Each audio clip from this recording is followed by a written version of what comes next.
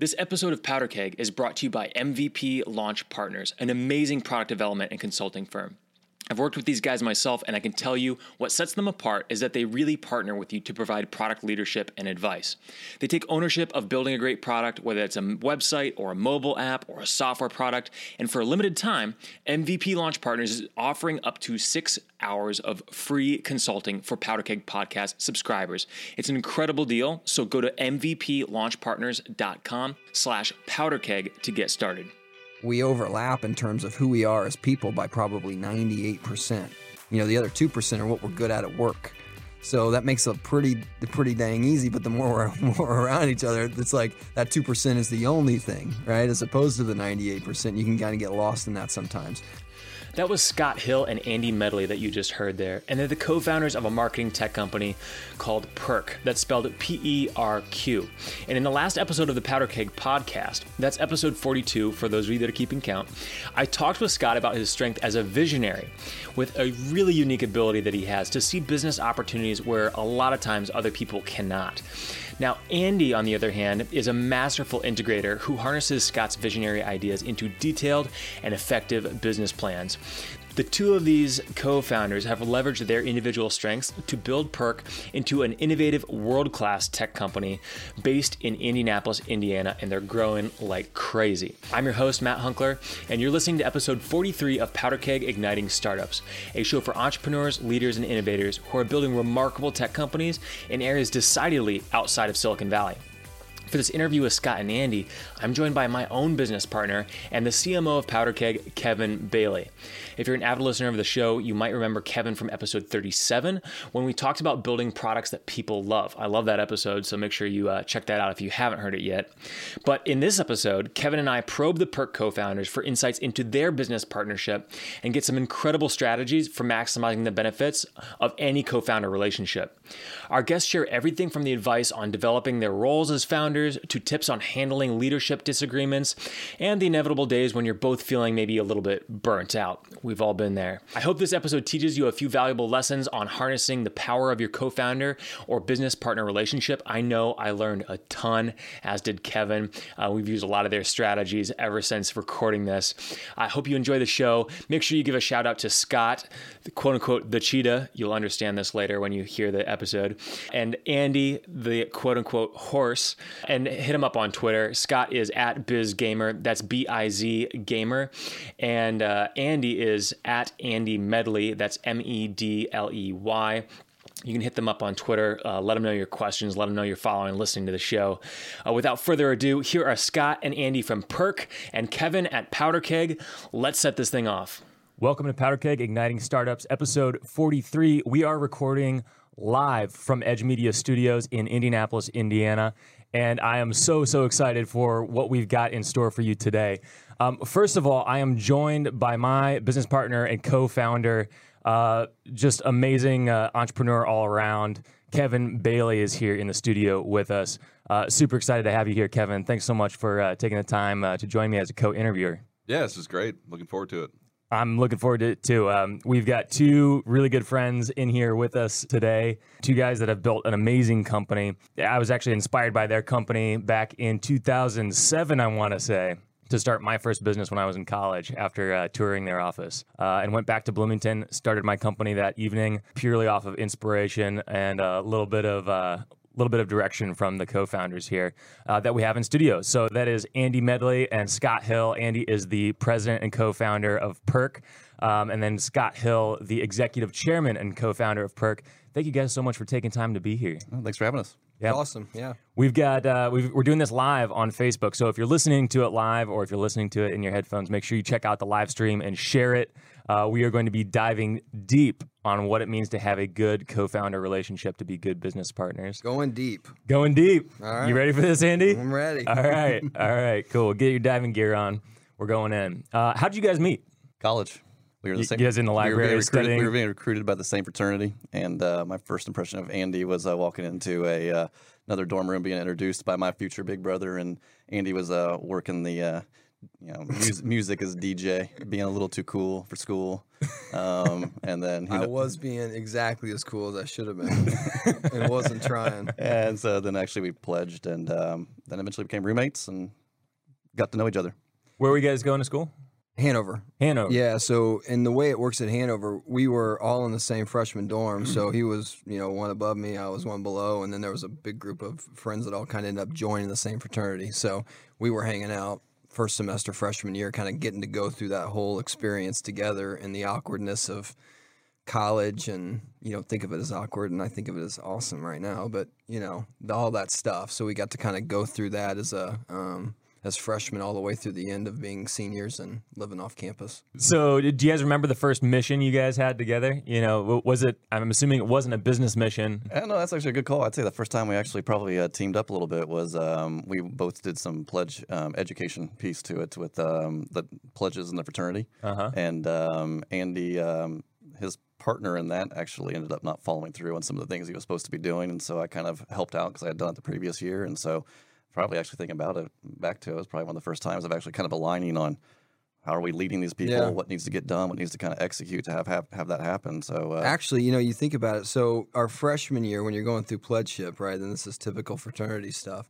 Remember, we were allowed to prank the brothers in the fraternity 3 times, and we had this big thing that we did. It was massive coordination. We were stealing keys and ultimately taking cars that took about 2 months to do. And there was a lot of collaboration between us because we had to take 12 guys, get them together, all coordinating without the brothers knowing that we're stealing the keys and making the keys.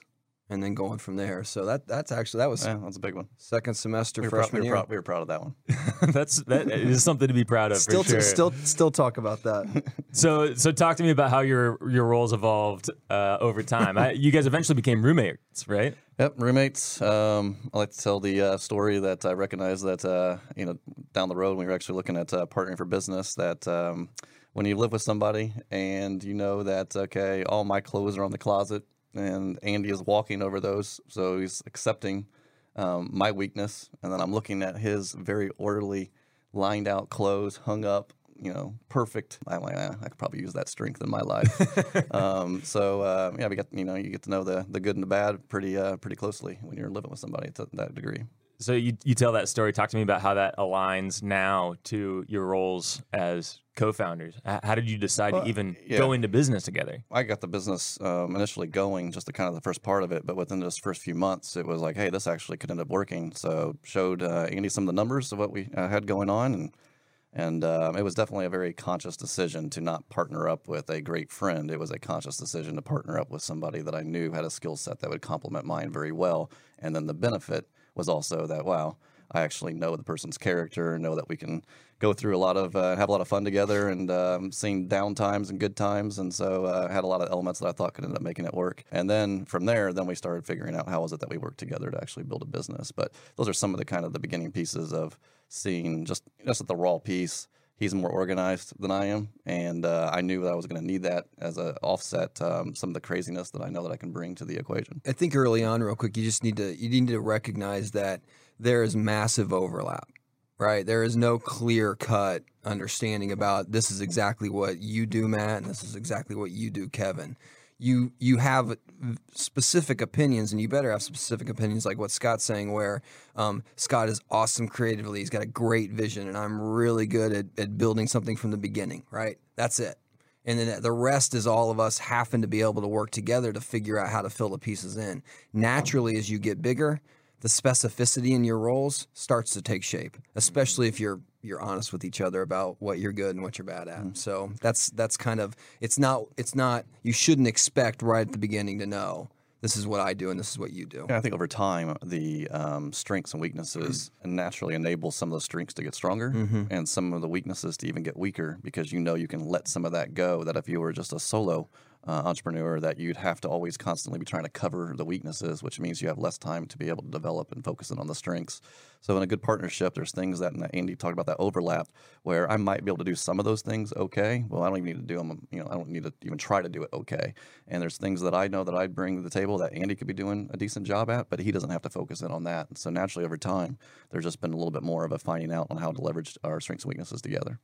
How about what you guys enjoy and don't enjoy? Like, do you have anything you guys each do that you don't really enjoy, but you're still good at? I have some of those skills sometimes, and it's like challenging for me to figure out, like, should I focus on the thing I enjoy the most or the thing sometimes I'm best at, but maybe I don't enjoy the most?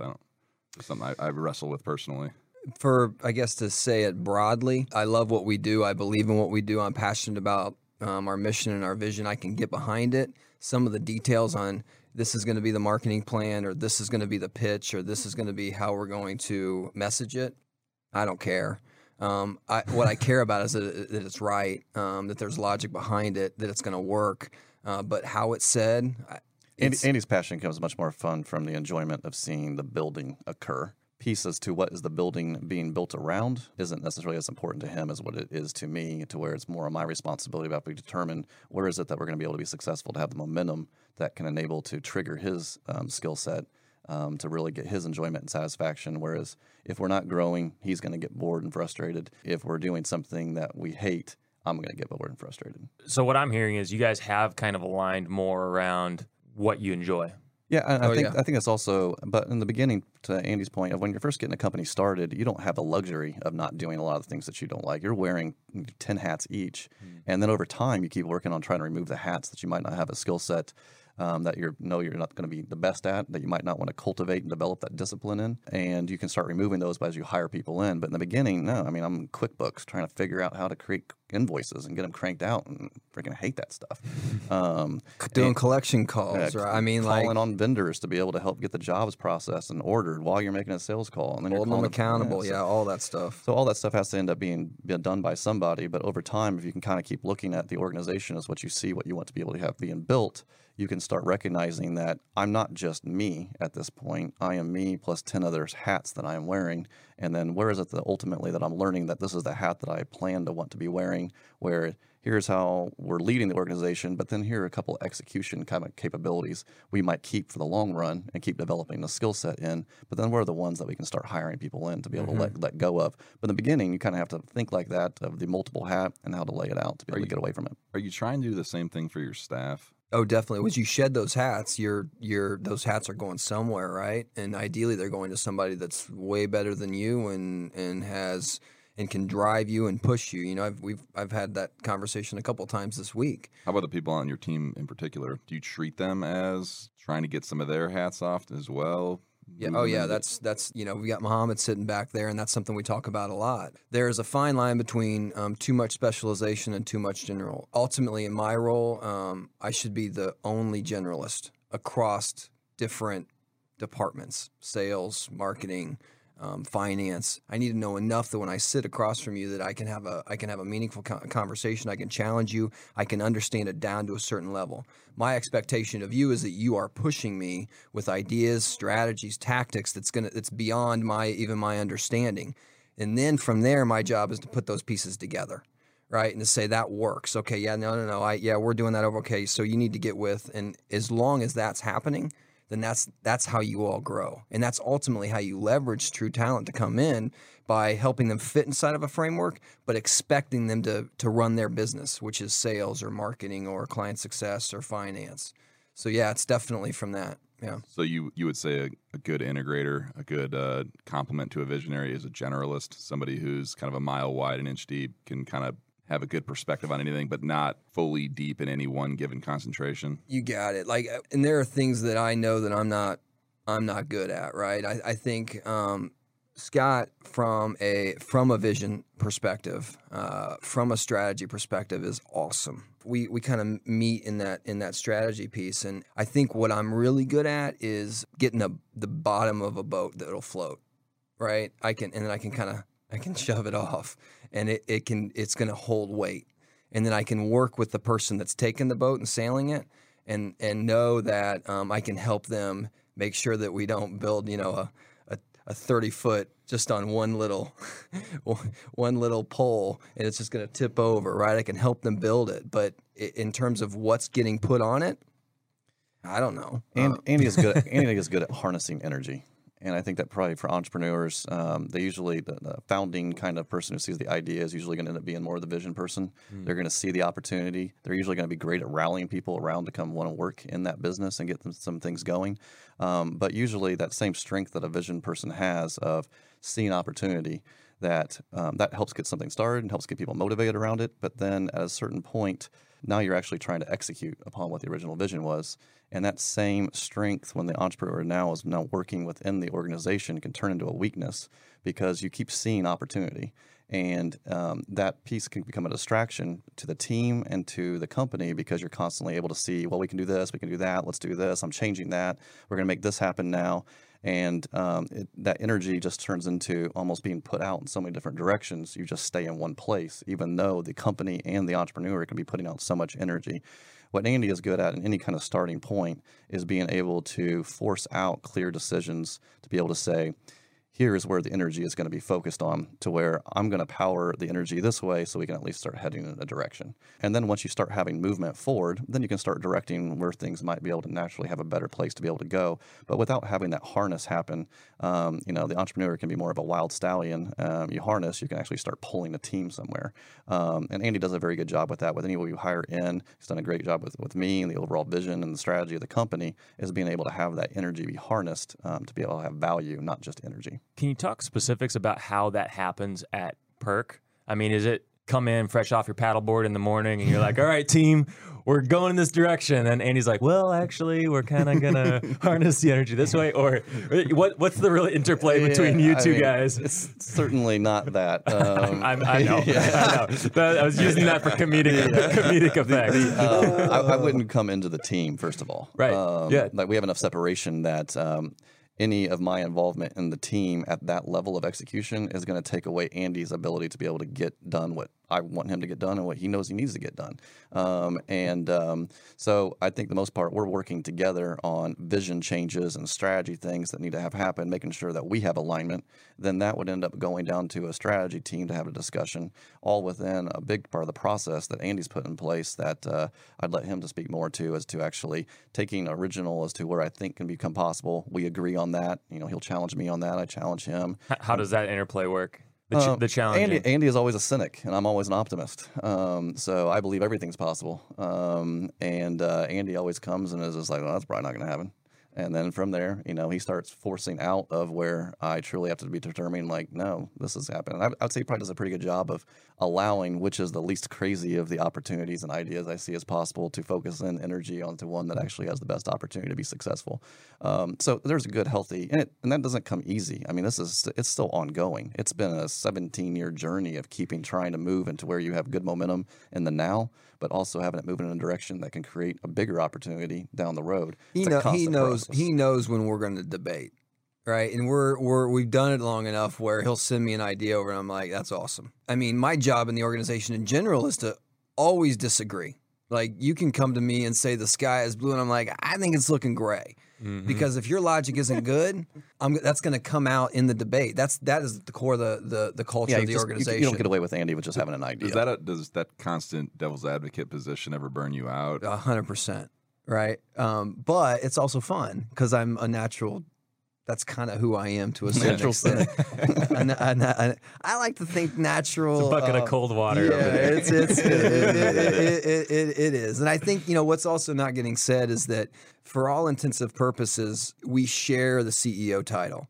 And this wouldn't work in every organization, but it's kind of like the WWF tag team. Sometimes he's in the ring, sometimes I'm in the ring, sometimes we're both in the ring. And I think our relationship before we started makes that easier. It wasn't always easy too, but in the beginning.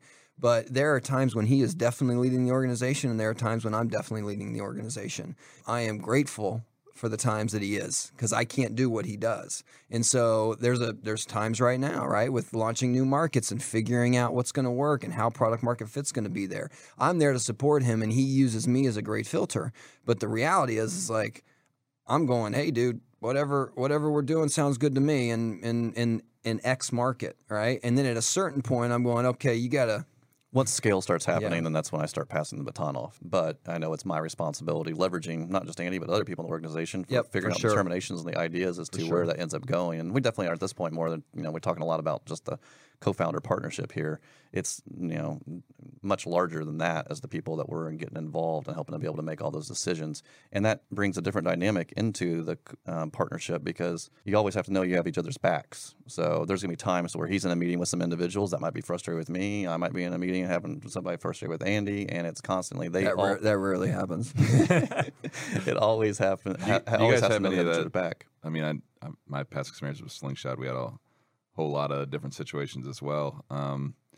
Do you guys ever have a situation where maybe, Andy, you have something you're working on, kind of Scott comes in, Monday morning quarterback on the side? Is that something that ever happened in the past, and maybe he starts to change something and it kind of throws it out of alignment for a minute, then you got to talk with Scott about it, kind of get it back on track? It's kind of a typical visionary thing. I worked with a good visionary who sometimes would do that every once in a while. I don't know if you guys ever struggled with that, or if you guys were really good at understanding the lines. How do you understand what lanes to swim in? I think an anecdote that Jenny, our sales leader, I heard her say at a public gathering, and then she talked to me about it afterwards. And one of the reasons she chose to come to us was because she's never heard us say a bad thing about each other, right? And I think that translates into a public setting where we can disagree and debate in front of a team. I mean, we did that a lot more back in the day than we do today. Why is that? Nah, just maturity. Yeah, that's it. Yeah, it's not. There's no lack of professionalism back in the day. But the reality is that we pride ourselves on staying on the same page, and any disconnect in the short term, immediate action steps of what's taking place, like in the next week, we're way past that. I mean, that's, anybody walking in and one of us walking in and going, no, we're not doing that this week. We're doing this. Is like, we're trying to be years out. Yeah, I think it's just a mutual respect that has to develop for what the person's role is, and knowing that when you're in a team setting, if Andy is leading something and I have some challenges on it, I'm coming into his office later and talking to him about it and adjusting it that way. That if I do it in front of the team, then I'm doing a disservice as to what our partnership and what his requirement in that partnership to be able to get done is. I'm making his job harder, which then makes my goals harder. And vice versa. If he's has some vision challenges and stuff, if we're not in the appropriate setting, he's not going to come and he's not going to be doing it in front of people. So it just kind of takes time. But, right now, I was actually just telling my wife last night, I mean, Andy and I's partnership right now is on fire. I mean, we are doing great on challenging each other, advising each other, pushing each other, and we're both working our butts off right now. But that's it's like any marriage. I mean, we've been a 17-year marriage. He hates when I use that term, but that's basically what it is. This is a harder one to get out of than a real marriage. Like, I did not sign up for that. But there are peaks and valleys in any relationship, in any marriage. I talk to my wife about it, and there's times where it's just like, wow, this couldn't get any better. And there's times where you accept, like, oh, we're in another valley, and we know why it is, and here's how we're going to work through it. Wow, we got a newborn. We're struggling, all that kind of stuff. In business, you have the same kind of peaks and valleys, and it takes a healthy communication to work through a lot of the things that you're talking about, to enjoy the good times, but also to be able to have communication to where you're able to work through the valleys and understand that in any kind of relationship that you're together that much, there will be those dynamics. And when you hit those, not to think that, maybe this isn't what we should be doing or not working. Like, no, this is just real life relationship where you're challenged every single day to make something happen. When you're in those moments that are maybe more trying times in the business, is there something that you guys do to kind of help bring you back to baseline? Like, especially when things like emotions can get high, you might be grinding it out, longer days than normal. Is there something that kind of helps get you back in alignment? Because it seems like you guys spend most of your time in alignment, but with any partnership, with any marriage, not that I'm married, but any relationship, something's coming here. No, I thought. Oh, you're gonna smirk. I thought you had. Oh, you guys are so cute. Married couple of 17 years. Oh, I can't. I felt right. The way I thought he might jump into it because he hates it when it's like the marriage talk. But usually it ends up triggering with, if we can tell one of us is. There'll be times where you can start feeling the tension between each other, and it takes somebody to be like, hey, is there anything that I'm doing that's bothering you? Is there anything? And usually that's like, okay, well, what is it that you're wanting to tell me that I'm driving you crazy on? But that's usually how it happens is first, I want to make sure, like, what can I do to make something better here. And then, okay, awesome. Now that you've told me that, and really, here's what I want to tell you. Here's how you're driving me crazy. But usually, I mean, that takes time. It doesn't happen very often anymore. But in the beginning parts where I talk about the communication, you have to have that openness and the reality around each other, which we had the good fortune of being friends. Andy is very, very direct. I've actually, the whole people like don't care what somebody else thinks. He is actually literally the only person in my life that truly like doesn't care what people think, especially on the business kind of piece to it. He is there to get the most out of somebody's talent and energy and drive for their own performance. He's like an amazing coach. And so I'm more of a person that really does care what people think. So that dynamic in the relationship can, is good, but it also can kind of create some different like, oh, I'm feeling Andy's energy. Whereas Andy's like, I didn't even know you're upset. It's like, oh, well, okay, I gotta sit down and have a marriage talk here. Just because it was mean doesn't mean it wasn't true. Right? So Do you really not care what people think, Andy? Oh, I mean that would be way too easy to say that. I think I'm less aware. I'm aware when I know that you might be walking away. What would bother me is if I thought you were walking away and I challenged you incorrectly, right, or unprofessionally, or not in a way that was going to make you better. He's not ever going to leave something unsaid because of your potential feelings if it needs to be said. Okay, so you're consciously aware, but you value truth over harmony sometimes. Yeah, and there's we talk a lot about it at work with the team, which is the hardest thing about the hardest thing about a difficult conversation is just starting the conversation. And at that point in time, if the end result of what you're after is good, right, and correct and beneficial, then the difficult conversation isn't difficult. You're just working through something that might be a little bit challenging. And I think that is the faster you can have a team that all kind of works that way, the faster you kind of cut through this BS layer of like, I don't want to hurt, Kevin's feelings right now because I'm going to tell him something that we're not. Yeah, and a lot of things that would happen, I think, on as an entrepreneur, vision person, what you use to be able to get somebody to want to come work there, to be energized by the company, to feel that energy. This is what we're going to do. This is what's possible. It's tough to have that same person also be the person being like, okay, now I'm going to get the most out of you in order to have that occur. Yeah, talk about that a little bit, Scott. I mean, you holding kind of the fire keeper, keeping the energy of the company. It's very exhausting if you're the fire keeper all the time. I went through that. I don't ever want to go through it again, so I try not to do it. I try to kind of like be the prodder of energy of when it's needed, be a lightning rod or something. Being the energy piece to it, to where when something new has to have happen, or when you can recognize that people might be not seeing where we might be able to be going, and how do I get people motivated to go have that happen? That is a different skill that has to be developed over time. There's some natural kind of pieces to it, but you work on knowing when to do it, how to do it. But it's also very difficult to be that person who's trying to be able to be the motivator and the energizer, but then also be the accountability person at the same time. So that's where Andy ends up coming in on being a much more of the accountability kind of part to it. I'm not good at it. I probably value harmony a little bit too much over the directness of what needs to have happen.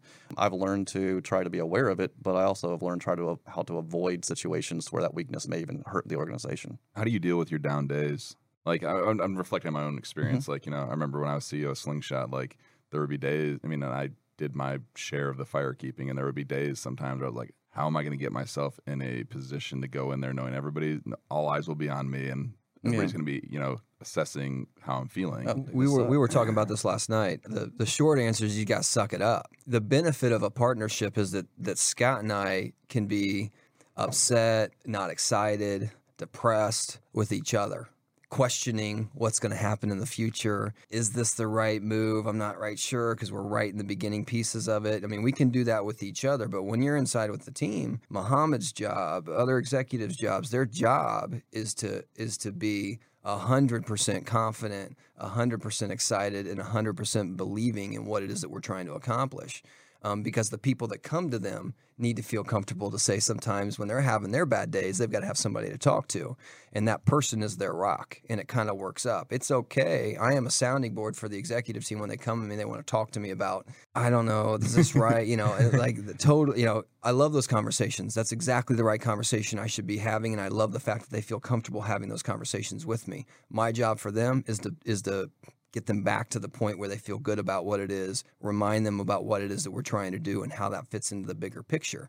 and then they leave, hopefully re-energized, and that doesn't translate to the team itself. We've said that, we'll say this intermittently, where it's like, thank God we are doing this together, because I can't imagine being by myself. It would be. That was actually something I wanted to key in on. I heard from Scott a couple days ago that you guys do a practice I was highly curious about, which is 2-month sabbaticals for each of you every now and again. I told him that I'd take one to avoid burnout. Andy would be like, well, crap, I haven't taken my 2-month sabbatical yet.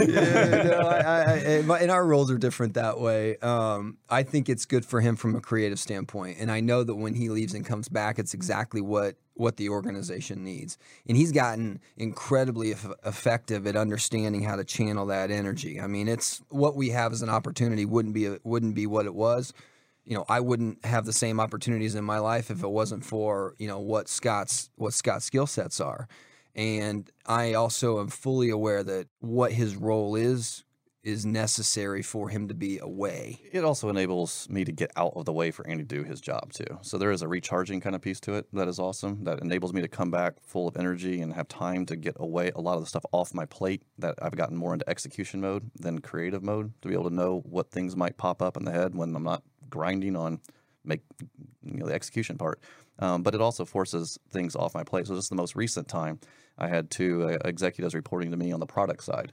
And I had hired them in. I helped get everything going with them. But we had reached the point to where my involvement with them was causing more frustration for everybody, rather than having one team unified underneath Andy.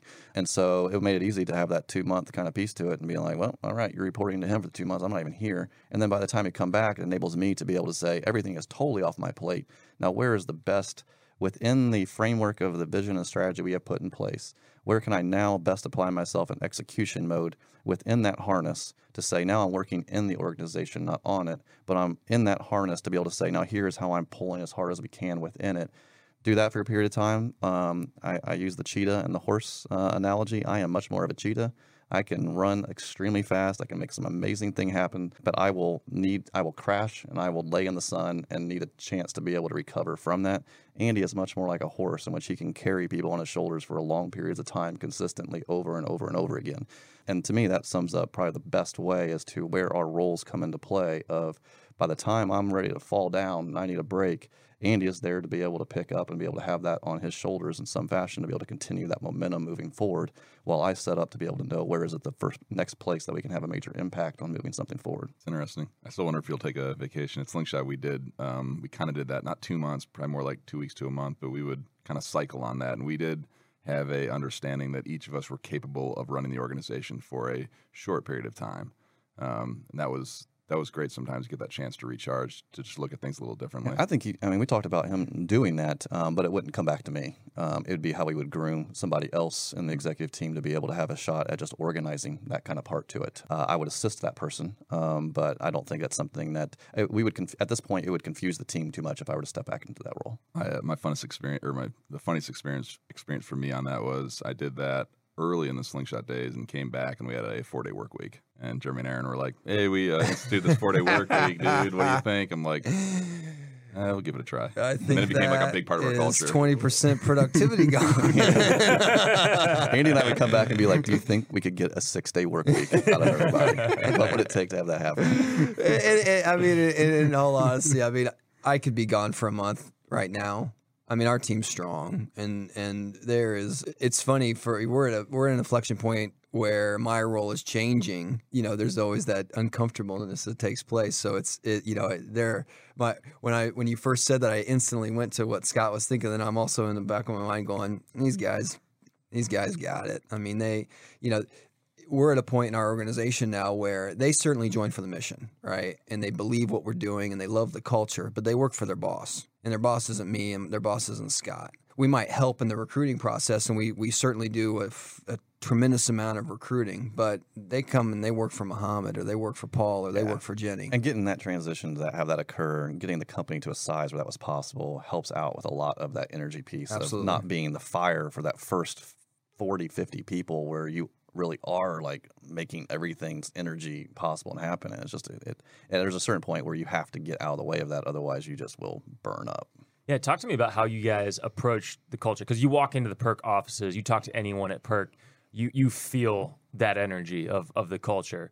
And my guess is that that was very intentional, not just sort of like something that evolved on its own, especially when you've got a cheetah and a horse. You know, it's like, which culture are you going to be? I imagine it's some combination of the two.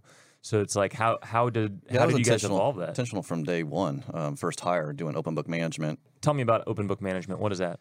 So we share all the financials with the company. They're able to see all the financials that we look at on a profit and loss piece of it. They're able to see what we're trying to work with on cash, how we're trying to make those investments pay off, and they're involved in hearing the strategy and the execution and being able to see a lot of those components come together. Our goal, from what originally started out, was I wouldn't want to work in a company in which I wasn't also being able to kind of feel a part of the game being played. And so everybody has to understand there's different roles within that game that's being played, but we at least want people to feel like they're aware of that piece of it and understand how it might be coming together. That also encourages someone to be able to see how they might be able to have a better impact, be able to seek out a role to have more of an impact into that game. But at the very least, we want everybody to feel a part of that whole process, and we try to share as much as what we possibly can. But that's another example, I think, on the partnership piece. That vision on that culture was definitely something from the very beginning, laying out as to what I wanted that to feel and be like. And Andy has put in the process in place in which I very little have to even think about culture at this point. He has put together the process, the systems, the accountability, the people involved that have an ongoing process, making sure that the team now has more ownership of that culture that we set the original foundation for in place. So if I was still the one trying to make that be an awesome place to work, I mean, it'd just be less I could do and go get something else made to get started in a good way. So it was sort of like you came to the table with this open book management piece together, and then from there, Andy kind of created the systems, making sure that, you know, we're not just showing you profit and loss, we're explaining what that means and how that drives into key performance indicators and how that drives into your quarterly goals. I'm very good at talking about what could be possible.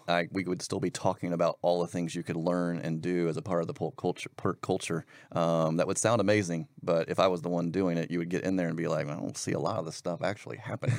Andy actually ensures that it's actually there. And it's not like you just know what to do.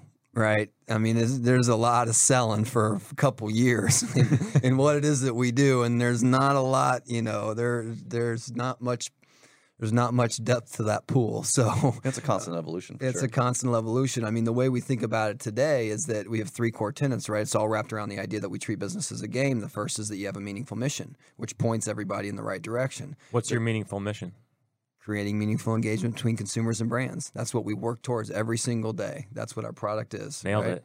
And the second thing is that we want to make sure that every single person in the organization understands how their role on a minute-by-minute, hour-by-hour basis impacts and ultimately allows us to accomplish that mission. Because you spending your time here, that's a choice, right? And you're giving a lot of your work, you're giving a lot of your time of your life, and you're committing it to PERK in this instance. So it needs to be meaningful.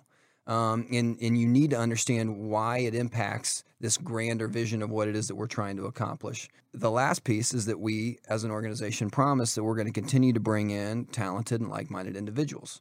Those are the 3 core tenets of our culture.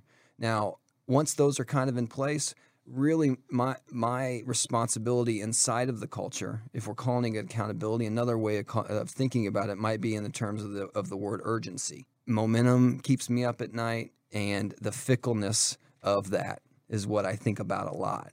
Complacency because we have a good quarter, too much upsetness if we have a bad quarter.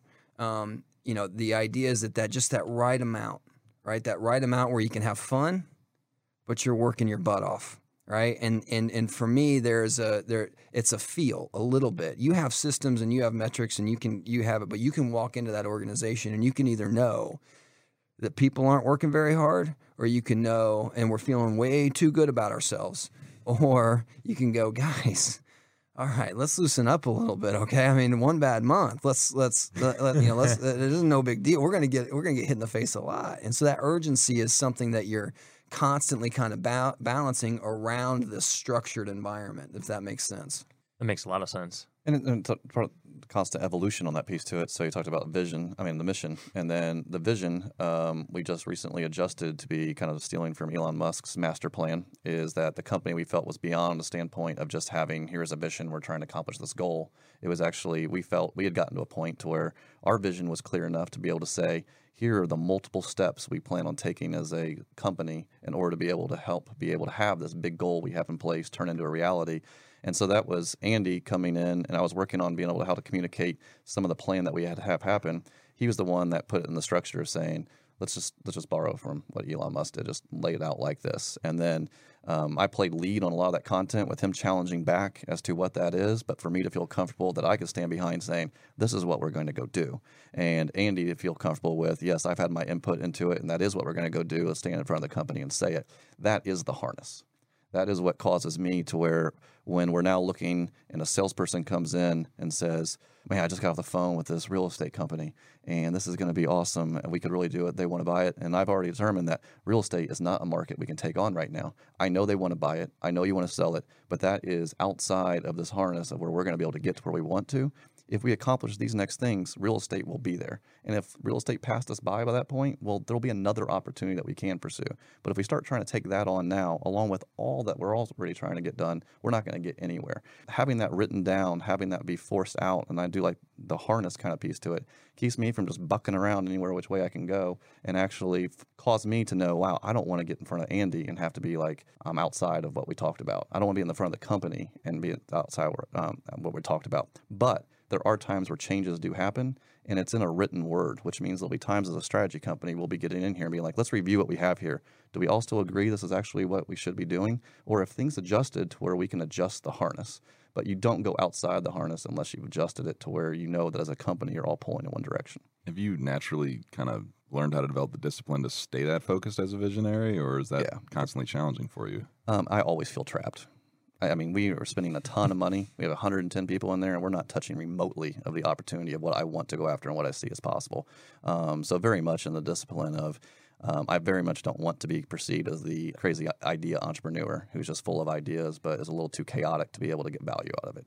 So there's some self-awareness that took place. You usually be on plane a little long enough, you kind of get some more self-awareness. Having a great friend and partner challenge you on those things, you get more aware of it. Certainly, being aware of it has helped make Andy's job easier, I would hope. And it's still a constant challenge that I'm sure at times I get outside of it, even when I'm trying to Saying yes to do. is fun, right? Yeah, hell yeah, let's do that. That'll kick ass, right? And I mean, and then you realize that you're nowhere, right? All you've done is you've just pressed the gas pedal and you just happen to be in mud. And you go, whoa, and you go, well, we just wasted gas, which just costed money, and we haven't gone anywhere. You put some super swamp Right? on And there. and that is, I mean, in the balance in that is that part of what he needs to, we have to make errors, right? We have to test stuff, but you have to understand the reasons behind what it is that we're trying to accomplish. Not just randomly testing. Not just things. randomly testing stuff. What do you guys do when you get into gridlock where you're just not going to come to resolution on something? 'Cause you got two people. We had three at Slingshot, so we had a Yeah, third. 3 would be tough. Well, at least we had a third to say, hey, I'm siding this way or that way.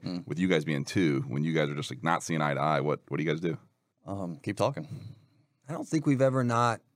It's taken longer times than others, but you keep working it out until there's some sort of. Do you agreed like stay compromise. in the room until there's resolution, or No, will you be we like, let's would put a fight. pin in It would this? be a and- fight. Yeah, who would win? I'm just kidding. I think we know who's doing boxing training every day. boxing lessons. Now I know why you both stay in such good shape. It would be. You should make it a reality TV It'd be a show. couple of. It would be It would look awful. like a couple of squirrels fighting. It would be. Maybe our next powder keg event.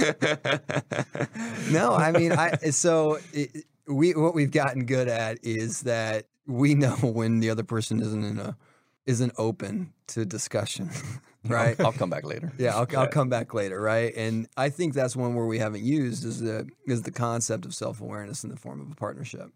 Scott is much better about bringing feelings to the table than I am. I'm just not good at that. I'll just let it eat me up on the inside, and he's better at making that possible. I also have to be aware of how stubborn I am. That self-awareness, I mean, that's just one minor example. We know each other very, very, very well, right? And the reality is that we overlap in terms of who we are as people by probably 98%. The other 2% are what we're good at work. So that makes it pretty dang easy. But the more we're around each other, it's like that 2% is the only thing, right? As opposed to the 98%, you can kind of get lost in that sometimes. So that self-awareness allows you to know when times aren't going well, and I know it. I mean, you know, it's like morally, I don't know how you guys are, but when my mom's in my head, right? When I might do something, and what would my mom think of that, right? I think when it comes to business decisions, 100% of the time, Scott's in my head, and I know that I'm debating Scott in my head before I go to him, right? It makes the decisions better in general when I'm working with our team. It makes me better when I'm prepared to have a conversation with him when I'm trying to sell something, and I think that's the ultimate partnership is that I'm constantly debating him in my head, which sucks. That's but true. Yeah, it does suck. having him in my head. Sounds like you're pretty consistent. Yeah, I mean, it's the same type of thing. It's I'll be looking at things and knowing what I want to say and do, and knowing that I'll have to go review that with Andy. So I'm not even going to let myself say what would be easy. Talking about that harmony thing, I'd rather have the battle here and not have to go and do the harmony here, but then have to go back to Andy and talk about what just kind of took place because I chose to have harmony over sticking the course of what we already committed to or whatever it might be. Talk to me a little bit about education. I know that you guys went through a pretty crazy period a few years ago, just in terms of what the business was doing. I mean, when I went and toured Perk back in 2007, I think it was your third year as best company in Indiana to work for, maybe fourth year on the Inc. 500 fastest growing companies list. Talk to me about how you guys continue to grow even when you're growing like crazy. Like, how do you continue to push yourself to get better so that you stay on that trajectory? Well, you had that first growth ride where the business grew so fast and we accomplished so much, and then what we even thought was even possible when we first even started it. The business got ahead of both of our ability to lead it. Andy wasn't as good at that time in organizing and structuring, and I certainly wasn't as good to be able to know where to take the business now that we've achieved this level. And so, big believer in that when the student's ready, the teacher appears. And so the Harvard Business School program appeared to be able to go seek out that knowledge and awareness. And it had a tremendous impact on me to be able to understand how to get some of that ability of self-control. You know, when you start seeing all that layout and you pay that kind of money to have that kind of education of understanding this is what a good business strategy is made up of, it forces me to have, okay, you only need so much vision, and then you need focus around a strategy to turn that vision into reality, not constantly getting turned on by all the things you see as possible. I think it had tremendous impact on Andy, even more so on just being able to have the organizational pieces of the business to be able to have that value be able to be attained. Then we went through the recession and learned a tremendous amount from that piece. So you're always constantly, I like to say I always want to feel like I'm challenged, because there was a part in that business to where I got bored, and I was bored because I wasn't being challenged, and I wasn't being challenged because I didn't know what to do. And so I always want to be able to feel like I'm ahead of the business, so that way I can challenge and push to where I can feel that challenge and opportunity, and don't ever allow myself to get complacent because of confusion or boredom or lack of vision. Yeah, that education was, we've all done sales, right? And so when you get done with your first sale and you can look back at the whole process and you go, oh, that's A to B, right? Okay, I got it. Because when you haven't gotten to B, you're standing there at A going like, how do I? And so Harvard was getting yourself above the business and going, oh, okay, these are all the pieces, and this is what it looks like if it's complete, and this is how it works in harmony, and this is how you scale it, and this is what huge companies are doing. Okay, well, who the hell are we? And that was one of the nice things for us, is that when we went there, we thought we were pretty cool. And then we got there, and we were a speck. You know, I'm sitting next to It's a guy. always nice to have the poorest house in the neighborhood. Yeah. That was our equivalent of going to the a guy from India that's running a $3 billion family-owned business, right? And you're going, okay, well, we did $30 million last year. You guys did that we more in a thought day. we were pretty cool.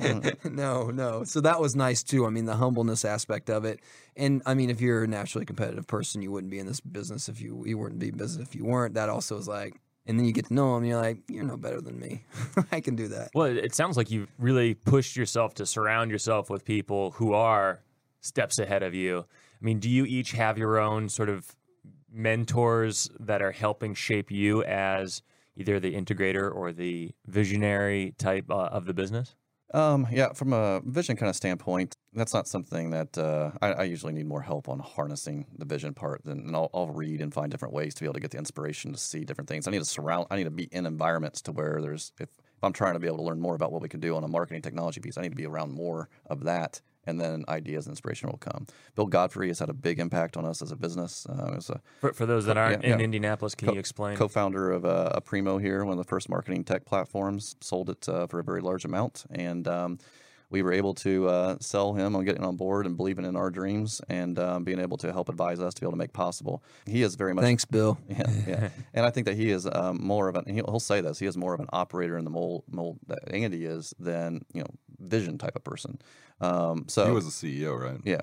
I've met with his co-founder, Rob, as well, who's definitely more of an idea product kind of person. So being able to see that kind of partnership and how that kind of, getting to know them as individuals separate. I've never even seen them work together, but I can imagine. So he's had a big influence for sure on both of us. Biggest lesson you've learned from Bill?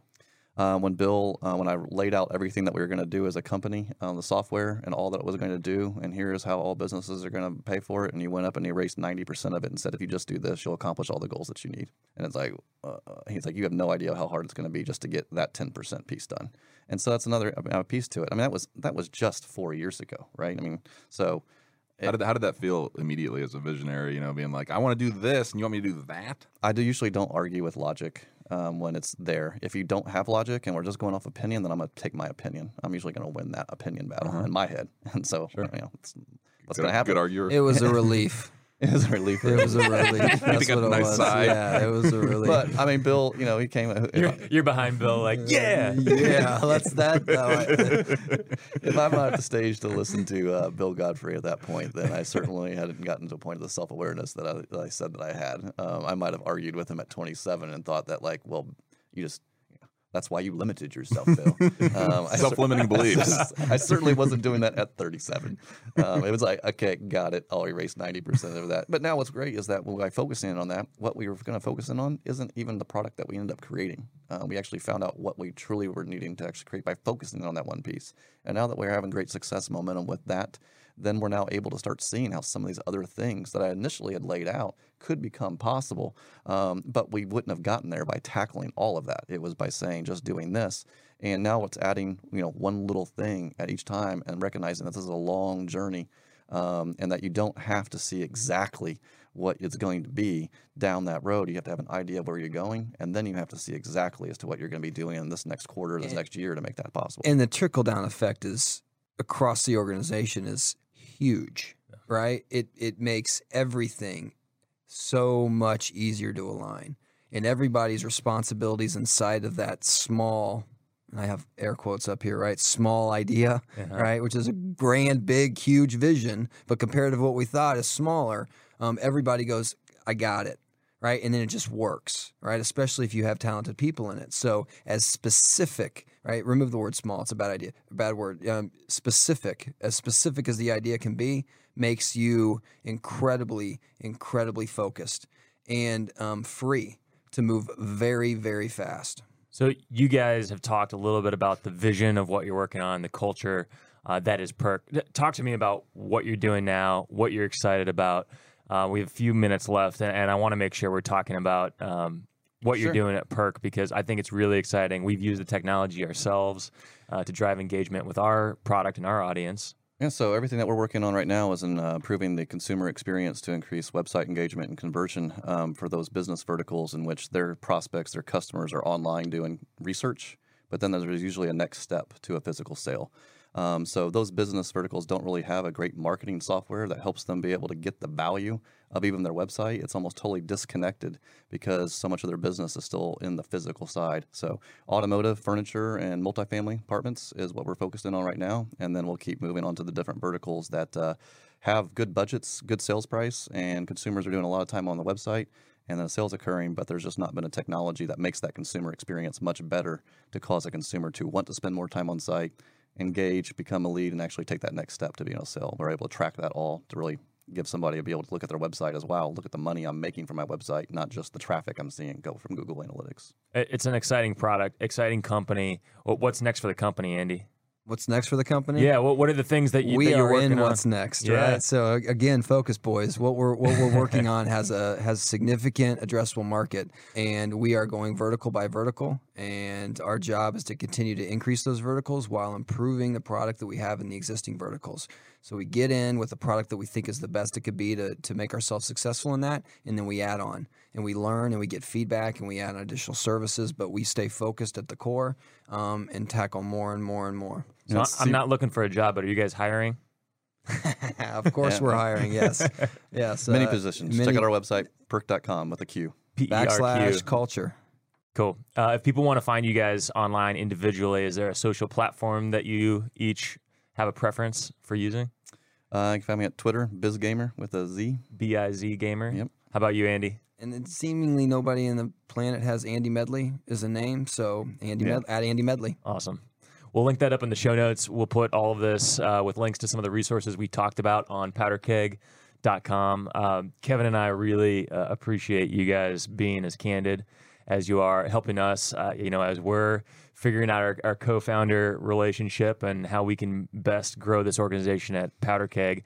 And I'm sure all of our listeners here on Powder Keg, if you're still listening, still watching, I hope that you will share this through your Facebook feed, share this with friends, share this with potential entrepreneurs, because there's so much value in what you guys shared. And I hope you'll come back and join us sometime. Thanks for having us. Yeah, this is awesome. Thanks guys. Absolutely. Thank you. That's it for our interview with Scott Hill and Andy Medley, the co-founders of Perk, but it does not have to be the end of the conversation. Again, you can find both of these amazing entrepreneurs on Twitter. It's at BizGamer. That's Scott, B-I-Z Gamer. And then you can find Andy at Andy Medley. That's spelled M-E-D-L-E-Y. You can find out more about Perk at perq.com. We've used it on our site to drive leads and engagement for content. These guys are amazing partners of ours, so I really hope you check them out. We love these guys. It's amazing what they're doing. But if you want more of Scott Hill, you can get it right now. Just go back one episode and listen to the one-on-one interview with him. I've already re-listened to it myself. So many good nuggets in there. That's episode 42, when we talk about building a visionary skill set to help identify and capitalize on all kinds of business opportunities. I love that conversation. But if you want more of Kevin Bailey, and trust me, I cannot get enough of Kevin Bailey. I have literally in the office late tonight with him doing a little after hours work on a couple projects. But Kevin is my business partner. He's the CMO at Powder Keg. We've worked together in the past. He is an amazing entrepreneur and visionary himself. And if you want more of Kevin Bailey, my business partner and the CMO at Powder Keg, amazing entrepreneur and visionary and talented integrator and implementer, make sure you check out episode 37 when he and our CTO, Robert Harris, also amazing serial entrepreneur, the two of them are discussing building products that people love. One of my favorite episodes. Again, that's episode 37. And for more stories on entrepreneurs, leaders, and professionals outside of Silicon Valley, make sure you give us a little subscribe on iTunes. You can find us at powderkeg.com/iTunes. It's a handy dandy link we created just for you. You'll want to subscribe there because we have some amazing guests coming up, so please don't miss that. And while you're at it, please, please, please leave us a review on iTunes. This is how we reach new people, and the positive reviews we've already received have helped us dramatically grow our audience. We've got a helpful companion website at powderkeg.com. You can find show notes for this episode as well as all of the past articles and interviews and even events. So if you're interested in events and meeting me in person or maybe some of the rest of the Powder Keg community, come on out to one of our Powder Keg pitch nights. We have them all over the United States right now. But at those pitch nights, you can come and connect with other tech entrepreneurs, investors, and professionals that are just like you. We also live stream those events, so if you can't make it out in person or if we're not in your city yet, you can check us out at facebook.com/powderkeg. Again, you can learn all about those events as well as new articles and episodes of Powder Keg Igniting Startups at powderkeg.com. I'll see you there, or we'll talk to you on the next episode.